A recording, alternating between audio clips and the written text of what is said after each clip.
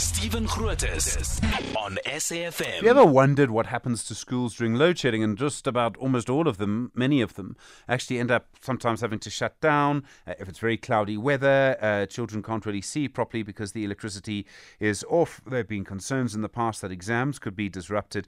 And one of the things about a school, you get different size of school, of course, is that they're kind of, if you can get an electricity solution working for a school with all of its different demands, geysers, hot water, lights always on, all of those sorts of things, well, then maybe you can use that as a bit of a blueprint for any kind of small campus, whether you're a company or something else. And there's been quite an interesting discussion with a company called Greenx Engineering about this. And they've been trying to come up with a solution for one of the big private schools in Joburg. It's called St. Stithians College. And when I say they have a campus, their campus is about the size of a small country. Dr. Jason Samuels is the co-founder and MD of Greenx. Dr. Samuels, good morning. Dr. Samuels, are you with us? Yes, I'm with you. Can you hear me? Yes, we can. All right. Sorry about that. What kind of solution are you looking at when you've got something the size of a school? Some schools are massive. What kind of sort of electricity solutions are there that they can use? So for many of the schools, they have large roof space. So PV is really nice for them. They also function in the day. So photovoltaic panels, it's a really good solution, but you have to do all the rest. You have to make sure that they have good energy management in place and also good energy efficiency. So it's a combination of all those things. So it's not just about generating the power, it's about managing it. How difficult is it to manage? You can get the sunlight in or whatever. How difficult is it to manage once you have it? So once you have it, the management systems that you need, they need to be at a very good resolution. So you need to be able to see what kind of energy you're using, maybe to the hour or to like 3 hours.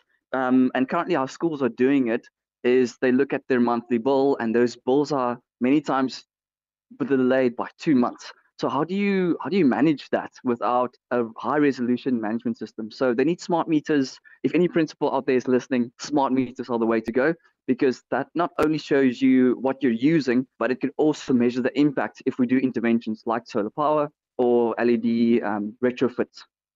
How expensive is it? I mean, you have to put out a lot of capital. Now, you might be able to borrow the money, know that you'll get it back, etc., but it's still quite expensive.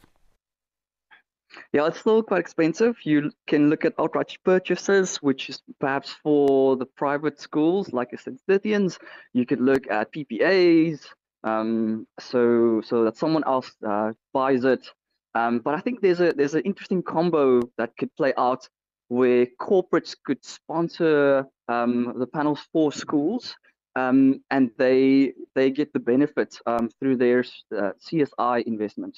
So it's very expensive currently, but load shedding won't be going away soon, and we need our schools to run. Mm. And I mean, do they produce enough power that they could even look at selling it to their neighbours? I mean, often schools are in residential areas. If you're able to produce it and then just throw an extension cable over the wall, I mean, I don't mean it quite like that, but able to provide a little bit of power to a residential block near you, suddenly the maths changes. That's a very good point. So schools are in a very good position, as they are these nodes throughout all of our communities. We have about 20,000 schools in the country. So imagine all of those nodes that connect our communities. If all of them are energy generators, that would be amazing. So schools are definitely in the position to do that, and they have the roof space. So we've looked at decking out school roofs, and they would have enough power for themselves and to sell as well. Some schools are going for ground-mounted systems. And even in those cases, you need to use the power, and then there would be some sort of overgeneration. And in that situation, you'd export. The only thing is the export rates are not that great. So in Joburg, it's about 80 cents now. In Cape Town, it's better. So yeah, exports are great. but they need to increase the rates.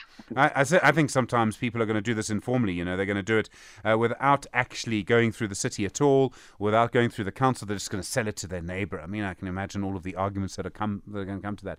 You get one of these systems working, and particularly with private schools, I'm sure you know this. That this is what happens with these private schools, Dr. Samuels. One of them gets something, it looks shiny and new. Now all the others have to get it, and then you get a bit of competition running. These schools are all the same. Trust me, I know. Do you think that's going to happen here? I think that's going to happen. I think St. Stithians, they're basically pioneering something that's going to be for other schools to look at and to go, wow, that actually works. Let's try it.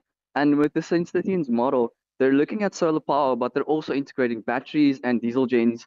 So that's going to be quite an interesting pilot to run. But I think they're pioneering something amazing.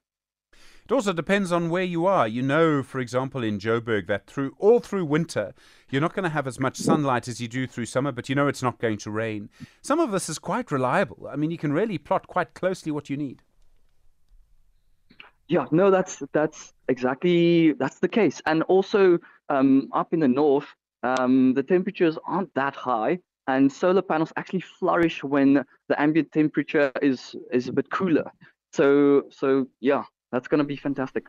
Dr. Jason Samuels, thank you very much indeed. The co-founder and MD of Greenx. Well, if a school like St. Stithians does it, you kind of know that a school like, I don't know, St. John's is now going to have an anguished debate around whether solar panels will mess with their old buildings. I'm sure that's what's going to come next.